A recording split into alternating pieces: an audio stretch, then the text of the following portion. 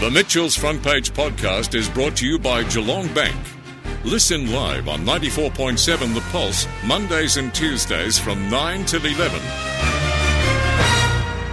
On the line now we have Councillor Sarah Mansfield, Brownbill Ward Councillor. Thank you very much for being on the program. Good morning, Mitchell. Well, this is your second term of being a councillor. You had a term last time around. How do you think this term of office is going in comparison to the first one? Oh, look, I think, in some ways it's really a continuation of where we left off last time. I think it certainly helps having the experience of another term under my belt on a personal level. I think it's, you sort of know how the mechanics of council work and what to expect, what the rhythm of the year is like. So it's certainly good having that experience this time around. But in terms of the business of council, it's really rolled on, particularly given that we finished up in the middle of, a lot of the COVID restrictions and kicked off again with that as an ongoing challenge. There has certainly been a sense that it's really just been, a continuation of our previous business. How have you found responding to the COVID challenges in that the nature of the way that council does business has obviously changed? Council meetings have been on Zoom and so on. Have you found it easy to adapt or has it been difficult? Look, I think it's come with, I think like for everyone, there have been some probably unexpected benefits from it, but also it's certainly challenging in other ways. One of the benefits I found was I had my second child during just before the first round of lockdowns, and being able to do a lot of meetings online made a huge difference for being able to juggle with a young family. Just really increase flexibility there. And I know that for people having to travel, say from, the Bellarine or Lara, in for, what are often sort of brief meetings, not our public-facing meetings, but other ones, it's really increased accessibility and made things a lot easier. In terms of interacting with the community, I think it's also made it easier for us to actually schedule a lot of meetings because everyone is now, or a lot of people are now using Zoom. But the challenges have been that there is something that you get out of face-to-face contact that you can't. It's just not quite the same online, and particularly with, I sit on a number of advisory committees, and particularly when you're doing that sort of workshopping, brainstorming type work that really depends on everyone being in the room and being able to bounce ideas off each other. A lot of that's been missing.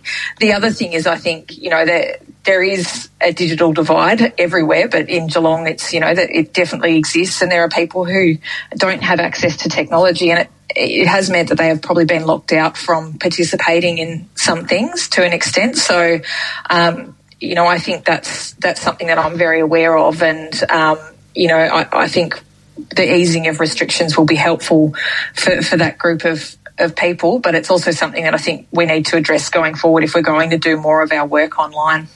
Do you think that some or even all meetings will be online in the future just because it does create that flexibility, which then means councillors can presumably come from a broader range of backgrounds, people with work commitments or new parents, etc.? Yeah, well, look, I think the current legislation, the state government legislation now allows for hybrid meetings. So it does mean that people can come in online as well as be in the chamber for meetings. So I think particularly as our technology improves, that the technology that supports that sort of model, as that improves, I think it will increase flexibility. There are a lot of other barriers that exist for people to participate in these sort of things, but I do think that will make a difference going forward, and it's probably something we needed to be doing a long time ago. A lot of other workplaces have, been doing that sort of model for a long time, but local government wasn't quite there, and it just took a global pandemic to sort of shift us into modern times. Yeah. Do you have any big objectives for this term of council? So I guess my big passion areas are around strong action on climate change. So that's something that we're doing a lot of work on, and there's something coming before council hopefully next week on that climate change response plan. And the other one is our social housing strategy, which is really aiming to get more community and public housing and affordable housing built for members of our community who need that. So on climate change, we've recently had COP26. I'm just wondering what you thought the outcome of that was and how that aligns with what the council is doing, because I've already read this morning some people are disappointed that maybe it didn't go far enough. Well, look, on a personal level, and I'm not speaking on behalf of the whole council group when I say this, yes. I share their disappointment, the disappointment of many. I think, look, always going to be a challenge to reach an agreement between that many countries on something that is so challenging.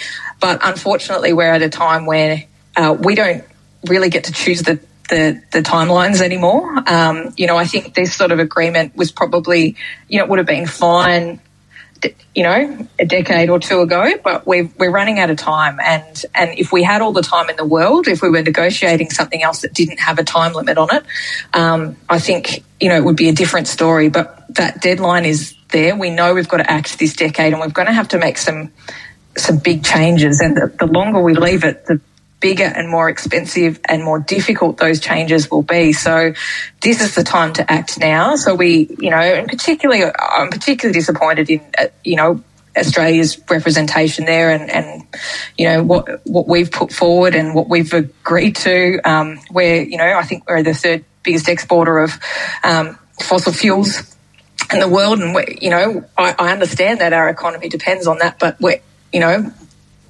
need to be transitioning and ensuring we have a future for our economy, and this doesn't really do anything to address that. So certainly on a personal level, disappointing, but it just means there's more work to go. In terms of council, how does it align with COP26? So is what the council is already doing going to meet the objectives of COP26, or will you have to go further in terms of emissions reductions? So in terms of what council is doing, our draft climate change response plan went out for community consultation recently.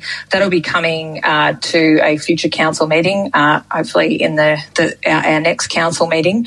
And in that, we have committed to reducing our emissions as an organisation to zero by 2025. So, and we're on track to do that. We hadn't been for quite a long time, but one of the big things that we've changed is we signed up to a power purchasing agreement with a number of other councils to source all of our electricity from 100% renewable sources, and that's gone a long way to reducing our emissions. Will make a huge difference, and a number of other really big changes like replacing our street lighting with LEDs made a big difference.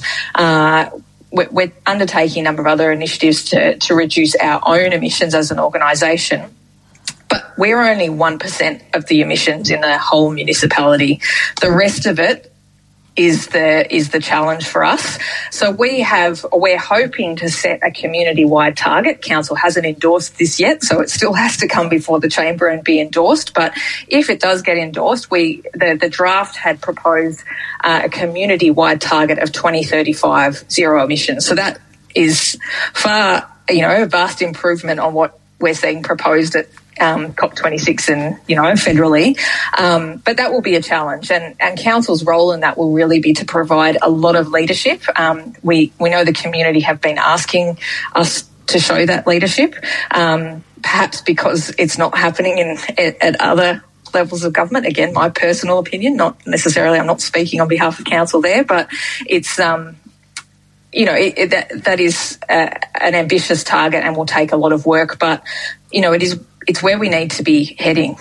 In terms of social housing, this issue has come into focus probably even more recently given the escalating house prices and also a very crowded rental market. I'm just wondering, what role does council have to play in this space? This is a really interesting one. So, traditionally housing has been something that we have relied on. We've relied on other levels of government to really set the policy direction here. And increasingly, I think local governments have realised that although there are a lot of things we don't control, we can make a difference there are some levers we have to try and improve access to social and affordable housing. So we've undertaken a huge amount of work looking at what all of those levers might be for us, and how we can make a difference. We've identified a tremendous need within our region. We know that we need, at the moment, there are at least 10,000 people in need of social or affordable housing in the city of Greater Geelong, and so we really want to increase the stock of housing and do what we can to improve that. So we've identified a number of projects. One of the big things that council can contribute is land. We have surplus land that may be appropriate to be developed in social housing, and if we partner with other organisations who are able to build and deliver that housing, including the state government, that could make a really big difference. Some other things we're looking at is how we can negotiate with developers, with new developments, both in infill areas and in greenfields areas, to increase the stock of housing that's put aside for social housing. And there are a range of other things that we're looking at doing. We did establish last year earlier this year an affordable housing trust. And the idea of that is it will be a mechanism for council to put aside assets, in particular, most likely land, and also for philanthropists to make donations. And we'll appoint a trustee who'll be a registered housing association. They're groups that actually specialise in building community housing. And that will hopefully, over time, be an ongoing way that the City of Greater Geelong can contribute to the supply of social housing in our area. Now, you might want to be careful about answering this next question because you'll be setting yourself into a massive federal contest, it seems, about swimming pools. The Northern Ballerine swimming pool.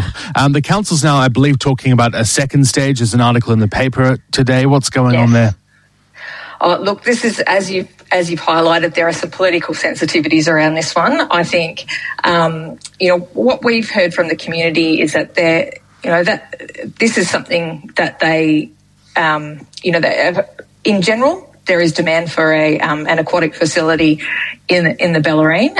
Council entered into an agreement with the federal government to build an outdoor pool, but we heard strongly at the time that the community also desired an indoor facility, and that was always planned as a stage, a second stage in this development. And so community consultation on that second stage to include an indoor pool has started.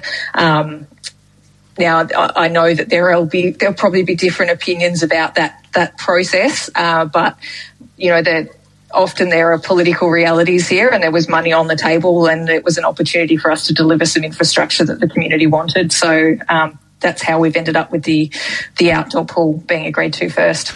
The Armstrong Creek Library and Community Hub, I've seen some of the concept designs of that. Your thoughts?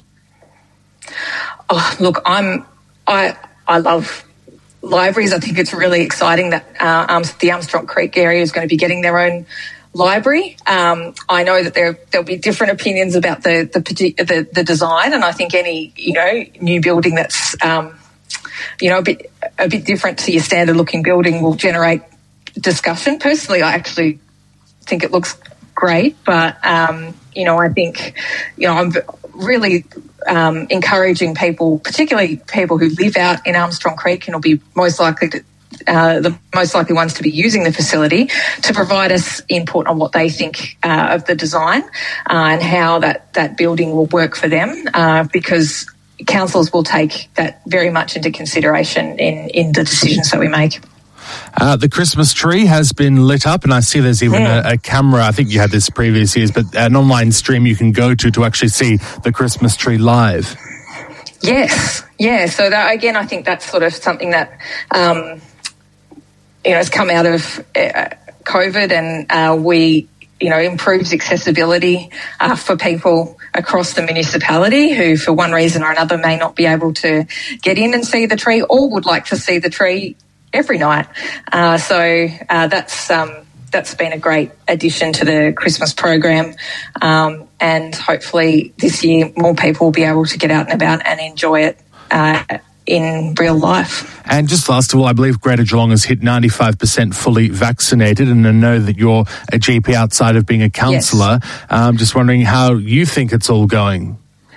Oh, look, I think that's a tremendous effort. I think, so congratulations to everyone who's gone out there and been vaccinated. I know it can be a challenging issue for some. I know it's not, that there has been some, that there are people who still are concerned about it, and I'd encourage anyone who is concerned to go and speak to your GP. Don't be afraid to voice your concerns about things and talk through what the issues are. And but I think that's a fantastic effort. It will hopefully put us in good stead coming into the summer.